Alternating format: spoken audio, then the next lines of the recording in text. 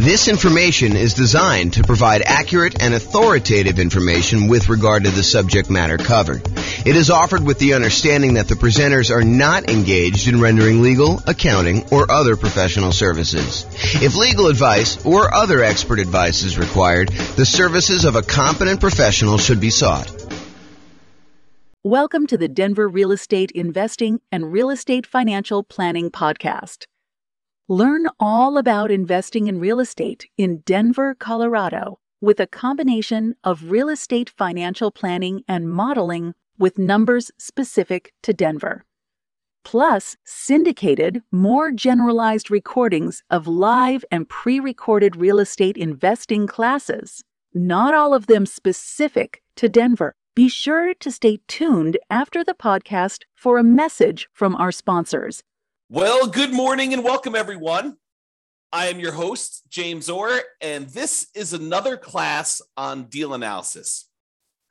Today, we're going to talk about a couple interesting little differences you might see when analyzing certain types of deals. And I'm going to use the example of new construction because I think you're likely to see some of these things on new construction. And one of the things is almost exclusively to new construction, but we'll kind of go through that as we come up with it. So I'm going to jump right into using the world's greatest real estate deal analysis spreadsheet. And you can go download a copy of this at realestatefinancialplanner.com/spreadsheet. And there are some updates I've been making. So you'll have to download the newest version soon after I release this. I'll probably release it in a couple days, although I do have some family coming into town, so might be taking about a week off between now and the next recording. So it might be a little bit before you get the newest version, but I'll post the video and then we'll do the latest updates so you can kind of see some of the changes. Okay, so let's jump right into it. So I'm going to assume that you're buying a $400,000 new construction property and that you're buying it for $400,000. Now, the seller concessions, the seller, the builder in this case, is unwilling to give you any seller concessions, except they're going to give you a kind of like special loan program like that they can get through their lender that they're going to pay for. And so it is sort of like you're getting some seller concessions. They're going to do this 3-2-1 rate buy down plan where you're going to get a lower interest rate for the first year, a much lower interest rate for the first year, a slightly lower one for the second year, a slightly one for the third year. And then by the fourth year, you're going to pay the regular normal interest rate for the next, whatever that is, 26 years remaining after that. Okay, so that's what they're doing. Now, they did say they would offer you, if you wanted to, a certain amount of money in order to buy down your interest rate permanently. And we covered that in the last class where we talked about the seller being willing to give you, a 3% buy down, and you could use that to buy down the interest rate permanently. So I don't know if I want to mix those two together, but the idea is that you could do one of those where you buy down the interest rate permanently, or you could do this 3-2-1 buy down and get significantly better cash flow the first year, a little bit worse cash flow the second year, a little bit worse cash flow the third year. And then by the fourth year, you're at what the regular interest rate is for the loan for the term of it. So maybe I will do a direct comparison class. I'm not sure if I'm going to cover that in this class or not. So we'll go there. So basically, let's assume also that you're going to be doing this as a nomad. We're going to start with 20% down just so we can see it. And then we'll switch over to what it looks like when you put 5% down. Your share of the closing cost is going to be 1%. And because it's new construction, this is one of the things that's interesting and different. Because it's new construction, you might think to yourself, hey, there's really nothing for me to do because I'm buying a brand new property. And you would probably be mistaken. The thought process is that when you buy new construction, sometimes there's things that you normally get with a resale property that you don't get with new construction. For example, in some properties, it includes some resale properties, it includes window blinds throughout the house. The last person to sell it is just including those on there. However, when you buy new construction, sometimes the builder is only putting in some window blinds, like maybe the front of the house. Sometimes they're not putting in any window blinds at all. And so you've got to have some money set aside for things like that you have coming into the property. In addition to that, a lot of times when we buy new construction, not everything is done. So for example, here where I live, it's very, very common for a builder to actually provide the front yard landscaping, but not to include the backyard landscaping. So you need to either have the builder, pay the builder extra in order to include the backyard landscaping, or do that yourself afterward. So we could do one of two things here. Either we can kind of like raise the price that we're paying to the builder. And so instead of doing a purchase price for $400, maybe when we include, the upgraded appliance package, go from like the standard stuff to the stainless steel and including the refrigerator, to including an air conditioning unit, because that's optional with a lot of builders around here, to including backyard landscaping, to sometimes including backyard fencing, to including sometimes they do include garage door openers, sometimes they do not. So when you add in all of these extra things, sometimes it's as much as $30,000 more. So instead of purchasing the property for $400, now maybe we're purchasing the property for $430. And still we've got some things that we cannot roll into the builder. Like some builders will not allow you to roll in the blinds on a property. And so you'll have to pay for those out of pocket. And so you should budget something, whatever you think it'll cost you to do those things as additional rent ready costs. Okay. So we've raised the price in order to include those extra things. Now, a really important note here. That note is some of the things that we often want to roll into the cost of buying a new construction property, an appraiser is going to give us little or no value for. So there is a chance, especially as you add more and more things to the price of the property, that the property will not appraise. And if the property does not appraise, that means that you will need to be bringing more than just your regular down payment to purchase the property. So for example, you'll notice the amount for down payment is $86,000 here. It's 20% of that. However, what can happen is when we do the ARV, let's say the ARV only comes in at 410. That means that we need to then bring more to the table. I'm sorry, we're purchasing it for 430 and we're doing 410. So yeah, so the 20% should be based on the purchase price, not the ARV. So yeah, so basically we're going to do that, and then we'll need to bring additional money to the table in order to cover that additional shortage. So just be aware, like for example, I bought a property, a new construction property, where I had the builder finish the basement. It was actually much cheaper for me to have the builder finish the basement, and better because I could finance it at 3.5% or something like that in order to have the builder do that. However, when we went to have the property appraised, the appraiser did not see the extra value in what the appraised amount was on the property, and so that they were unwilling to give us the additional cost of finishing the basement in the appraised value, and we ended up needing to come to the table with additional money in order to cover the difference between what the property appraised for and what the cost of the property was, in addition to our down payment. Okay, so just be aware that that is the case. I'm going to make a note here to update something in the spreadsheet, so it'll be fixed by the time you get it.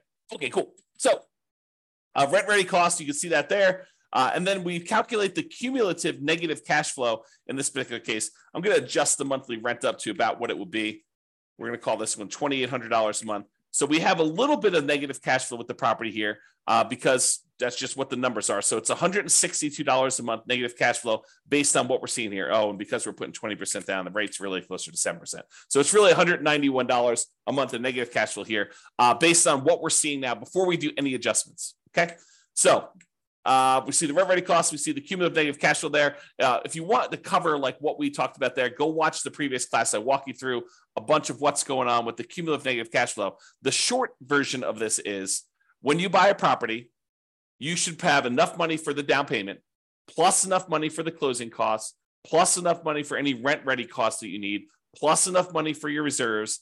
And in addition to all of that, if you have negative cash flow on a property, it is prudent, it is more conservative for you to say, look, my negative cash flow for the life of this property, with rents going up a little bit each year, my expenses going up a little bit each year, my payment on my property is probably going to be fixed. I'm likely to have negative cash flow for a number of years before rents creep up enough where I no longer have negative cash flow. The world's greatest real estate deal analysis spreadsheet actually will do that calculation for you. If you go into the overrides, you can see where it does that. It is right here with the cumulative negative cash flow. So it calculates how much negative cash flow you have each year, and then it adds up what the total amount of cumulative negative cash flow you have on the property for that time period. And then it shows you here on this homepage, as you will also need this in order to make your investment in the property. So when you think about how much you need to do the deal, it's not just down payment. It's not just down payment and closing costs. It's not just down payment, closing costs, and rent ready costs, the things that you need to get the property ready to rent. It's not just all those things plus reserves. It's all those things plus now cumulative negative cash flow, because it is prudent for you, if you know negative cash flow is coming, it is prudent for you to set that money aside as part of your initial investment when you are going to buy the property. Okay. If you don't have negative cash flow, it'll be zero and you won't have to worry about it. However, if you're in a market where you're choosing to put less than a certain amount of down where you wouldn't have negative cash flow, right? Because if you put more down here, you put 30% down, it's not negative anymore, right? So negative cash flow really is a function of how much you put down. It is deferred down payment. If you put more down, you wouldn't have it. But if you put less down, you're choosing to pay out the down payment over time until you no longer have negative cash flow. And so that's how you should think about it. If you're in a market where if you put a certain amount down, you're likely to have negative cash flow, and you're choosing to put that amount down, you're choosing to have negative cash flow. Now, of course, this is in addition to, obviously, try to select a deal where you don't have negative cash flow. Optimize for picking the right deal. But if you're in a market and you're trying to do a strategy where, this is the strategy because you put this amount down, and this is the best property you can find in your marketplace in our current market conditions, you have a choice. You can either not make the investment, continue to save money until you have more to put down, or you could choose to put this amount down and have the negative cash flow. And then you got to evaluate whether that makes sense for you by looking at the overall deal and making that analysis. All right. So this shows you that numbers we did there, put it back to 20%. That's good. So the mortgage interest rate, if you're doing a non-owner occupant, we're calling it 7% right now. And you can see what that looks like. If we go to a owner occupant loan, we're going to lower that the tiniest bit, and we're going to add PMI in here. So we do have PMI added in right now. So this is really zero when we're doing the initial analysis, because we don't have PMI because we put 20% down right now. And so negative cash flow is negative $191 a month. Monthly rent on the property is $2,800 a month. The vacancy rate, we're saying the vacancy rate for a brand new construction property is going to be about 3%. That's because we're starting usually 60 to 90 days ahead of time when we are trying to fill the vacancy. Property taxes are based on whatever the property taxes are in your marketplace. In this case, we're using 0.56% to estimate that. Property insurance on a $430,000 property, probably in the $1,450-ish range. Go check with your insurance agent to get that number. The HOA dues, we're going to say this is $350 a year for HOA. We're assuming the tenant is paying the utilities on the property. So they're paying the electricity and water and everything. So our share as the landlord's utilities are zero. If you're buying like a duplex or a triplex or a fourplex, and you had a common area where you were paying some of the utilities, you'd put that in here. Or if you were paying the utilities on a property and then billing back, you might increase the income on the property and then put in some utilities here. But in this case, the tenant is going to put them in their name, and we're not going to be responsible for any of them. Some people would prefer, they're going to say, look, when the property is vacant, I'm paying the utilities. I'm going to put a small number in here. I'm going to put, whatever it is, $20 a month or, $240 a year in order to account for that really small amount of time that I've got the property and I'm responsible for utilities. I don't usually do that. I usually include that as part of the vacancy percentage, but it's up to you as to whether you prefer to do it that way or not. And then if you have any other expenses on the property, if you had snow removal, or if you're offering lawn service or stuff like that, you'd put those here in other expenses. Now, maintenance. Let's talk about maintenance, because this is one of the interesting things that's different when we're talking about analyzing a brand new construction property. So if you remember from before, I have a separate spreadsheet here. Let's see here. Can I do this? Let me do something here. I'm going to stop sharing my screen for a second, pull up another spreadsheet. Okay. And share my screen again.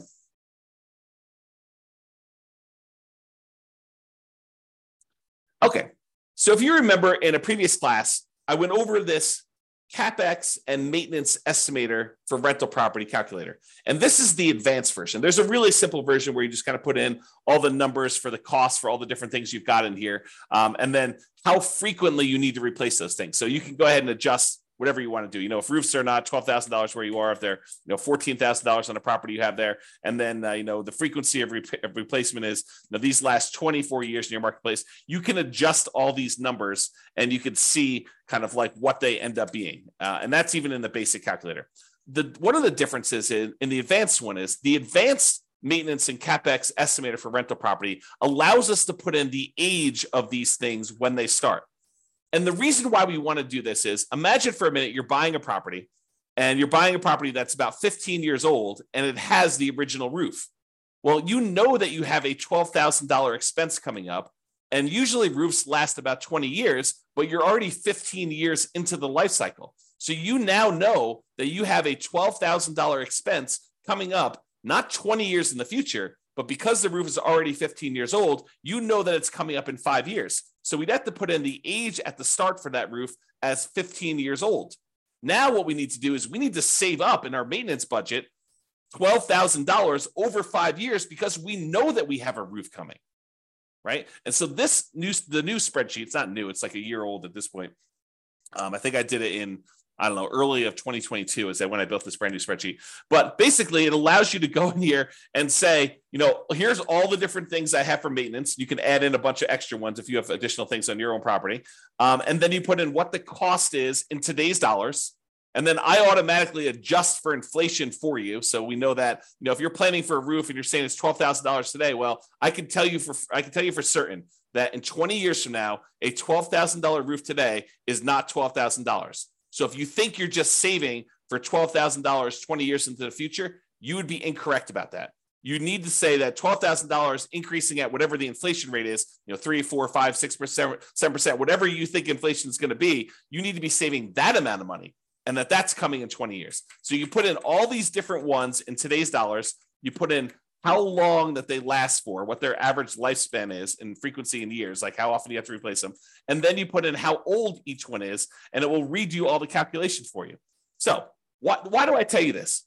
I'm telling you this because with a new construction property, all of the age at the start is 0. So something magical happens where normally we would have things coming due within a year or 2 or 3 or 4 or 5, and things could happen all over the place. When you buy a new construction property, you have this magical period where you're very unlikely to have any major CapEx or significant maintenance type expenses on a property in the first, let's call it 5 years or so, whatever the time period is for kind of doing these frequency of replacements. So you have this sort of soft period where you really don't have anything coming up there. So if you wanted to be more aggressive in your deal analysis, you could choose to lower the amounts you are setting aside for maintenance in the first 5 years, have it steadily increase over the first 5 years, and then be at full capacity after the 5-year point, knowing that you're going to have regular maintenance probably happening closer to then. The reason you could think about this is if you bought 100 new construction properties all at the same time, and you had all the numbers for the 100 of them, you are less likely to have maintenance in that first year because almost all of them are new. Are you going to have some maintenance? Is something going to break? Sure. Is it usually going to be covered by the home warranty given by the builder? Yeah, in most cases, it probably will. Are there some things that will not be covered? Damage done by the tenant where you can't prove that they actually did something, and the builder is unwilling to cover it, and the tenant doesn't think it's their fault.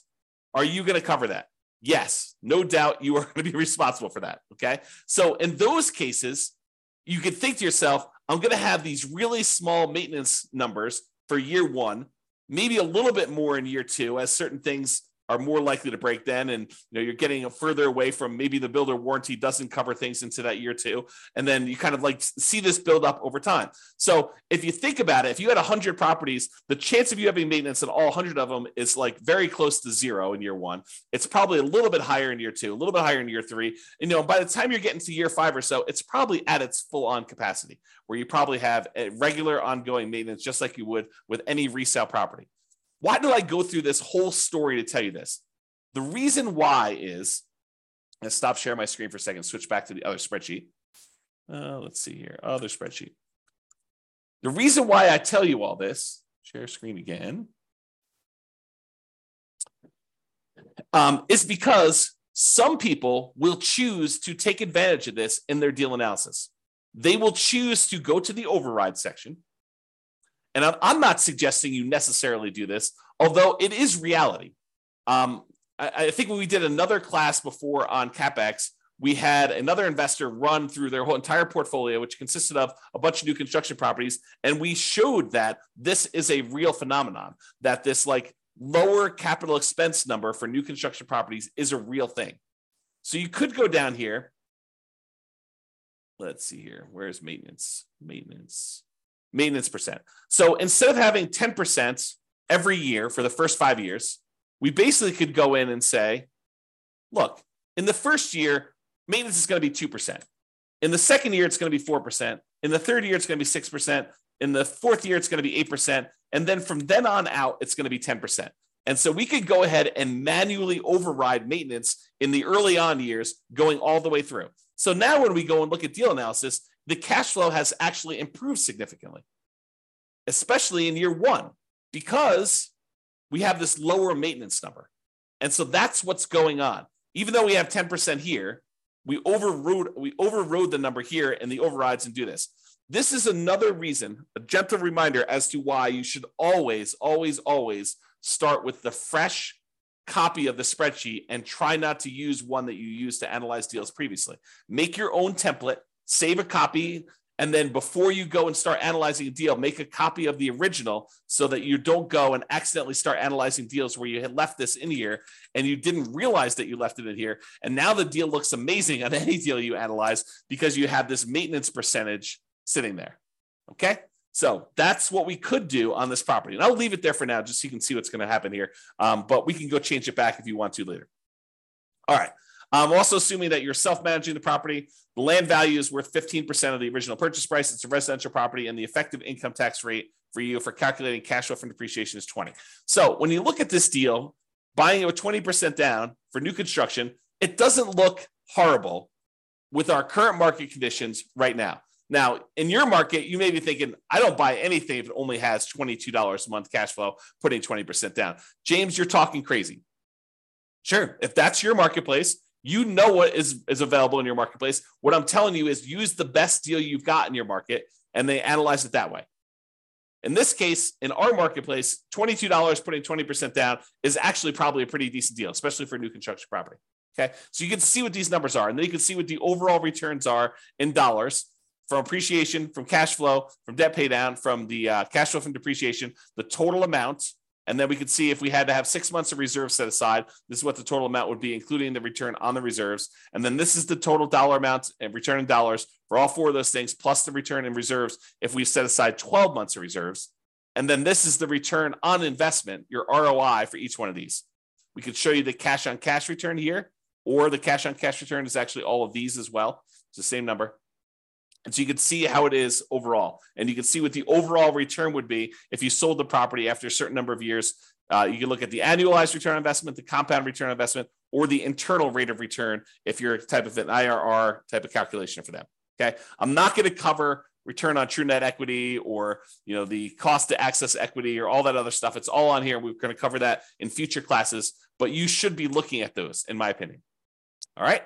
Now, I'm going to now go and talk about buying this property as a nomad, and I'm going to show you what happens if you use the builder's 3-2-1 buy down type of dealio and how to do that. Okay, so there's a loan program right now where the builders are allowing you to, sellers are. I mean, sellers can pay for this as well, but the seller or the builder is paying for a fee in order to give you preferential financing with their lender.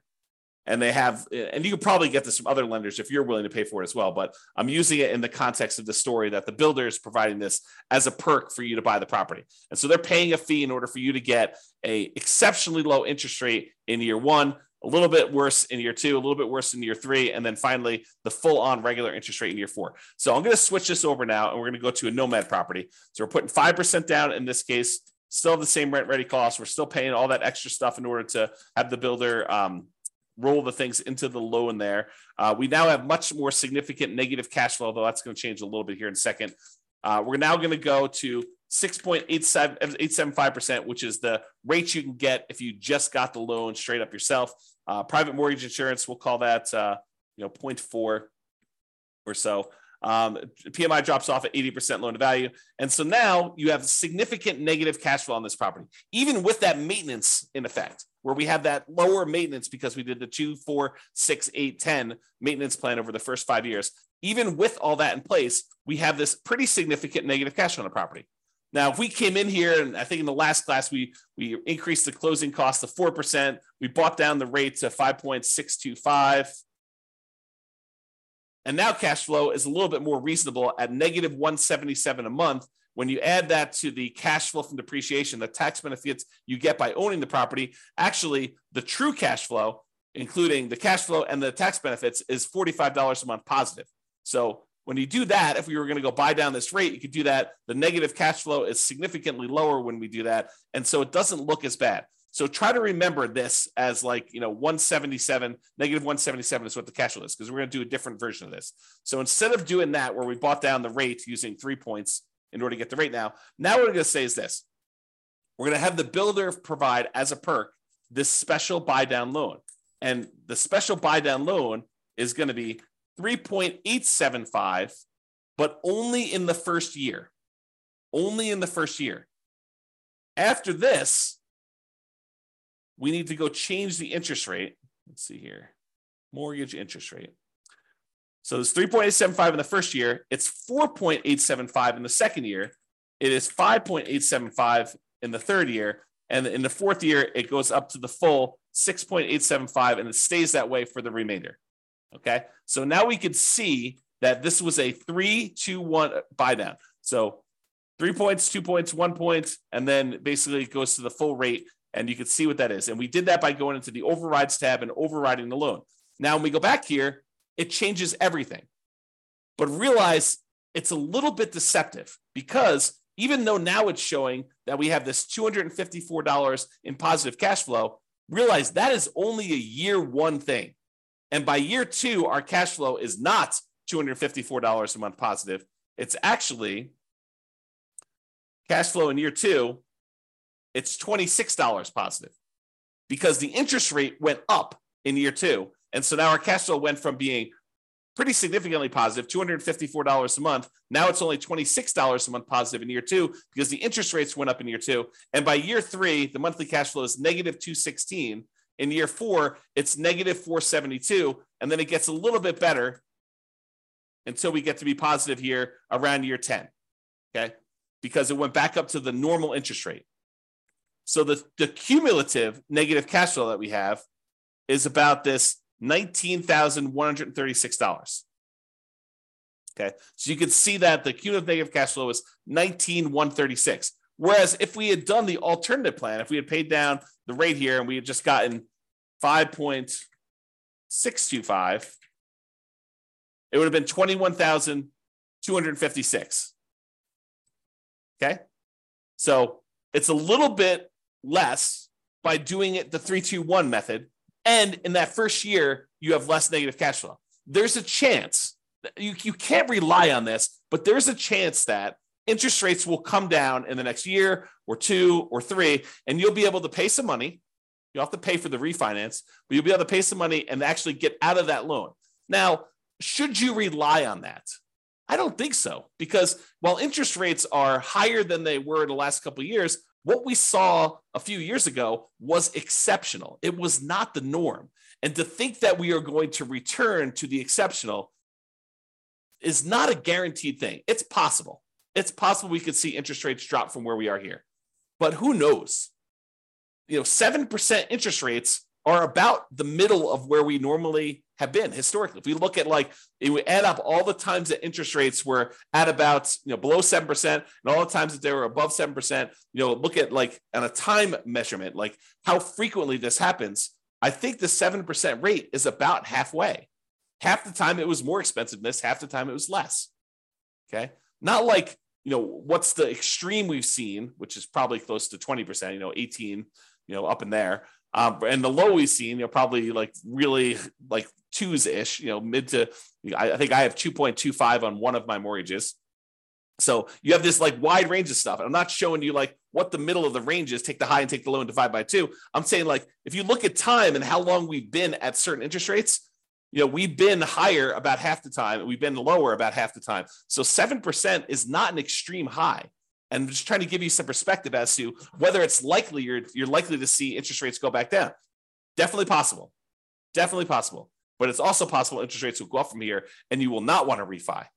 And so voluntarily taking 6.875 for subsequent years, for year 4 and beyond, doing it this way may or may not be the best strategy for you, depending on how long you plan to hold the property. And you can see this impact right here in this cash on cash. In the first year, cash on cash looks amazing. In the second year, it looks less than amazing, right? Because you're back down to the higher interest rate. And then it's negative, and then it's negative, but then it starts to recover as the cash flow tends to improve on the property. So this shows you just the first 5 years as a quick visual.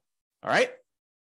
So I think I covered what I wanted to cover. I wanted to talk about the idea that in a lot of cases, you're going to be adding to the price because you're going to need to add things to the purchase price. I wanted to talk about the idea of this 3-2-1 buy down and how that sort of compares in some ways to some of the other things we've looked at. And I wanted to talk about how the maintenance thing could work on properties if you want to be less conservative. If you want to be more conservative, let's go back and just change those overrides back. And let's just see what it looks like. Let's see, where was my maintenance override? Here we go. So I'm just going to delete these. So now we're at 10% for the whole thing. Yeah, so now cash flow in year one is only $37. But you only put 5% down. And the cumulative negative cash flow is now at $22,000 overall. Where I think before we were at 19, if I remember correctly. So it did change some stuff, but your overall return on investment, this is the version where you lie at the cocktail parties, right? This is one where we're not taking into account reserves. The return on investment quadrant, ignoring reserves, is 45%. If we take into account that you really should set aside 6 months of reserves in order to make this investment, it's really 34.91%. So is 34.91% a good deal? Return on your initial investment in the first year? I don't know. It seems pretty good to me. 30.90% still seems pretty good, right? That's if you put 12 months of reserves. Now realize these numbers do change because the interest rate's changing. So it's a little bit more complicated when you do these 3-2-1 buy downs because you can't just look at the first deal, right? You got to go look at like what's happening here. So if we start looking at return on equity, it's after the first year, it doesn't really matter what you put into the deal. Really, we're more concerned about what's the return we're earning on equity. You can see that those are decreasing over time pretty rapidly, okay? Which is expected. We normally see that when we look at the return on equity calculations like over here, okay? It's just a little bit more abrupt, and the cash flow goes much more negative because the interest rates are changing. They're different than what they were in the first year. It's not a smooth curve. All right, so that's all I got. Unless we have any questions, I'm going to end the webinar here. Hope you guys have enjoyed the deal analysis now where we've gone over how to analyze buying a new construction property. I am off for about the next week. I think I resume back up next Wednesday or Thursday. I can't remember which. So if I go dark on everybody, that's what's going on. Have a great day and weekend, everybody. This has been James Orr. Bye-bye for now. With home prices up, mortgage interest rates up, and rents up, but not quite enough to counteract the higher prices and interest rates, cash flow on rental properties in Denver is harder than ever. Book a call with the Real Estate Financial Planner to apply our proprietary 88 strategies to improve cash flow on your rentals. See the show notes for a link to schedule your call and improve your cash flow today. If you're a real estate agent, lender, or professional in Denver that wants to help our real estate investor listeners, consider reaching out to learn about collaboration opportunities with this podcast. We'd love to add more value to our listeners by having you assist our investors buy, sell, and finance their real estate investments. See the show notes to schedule a call to discuss collaboration opportunities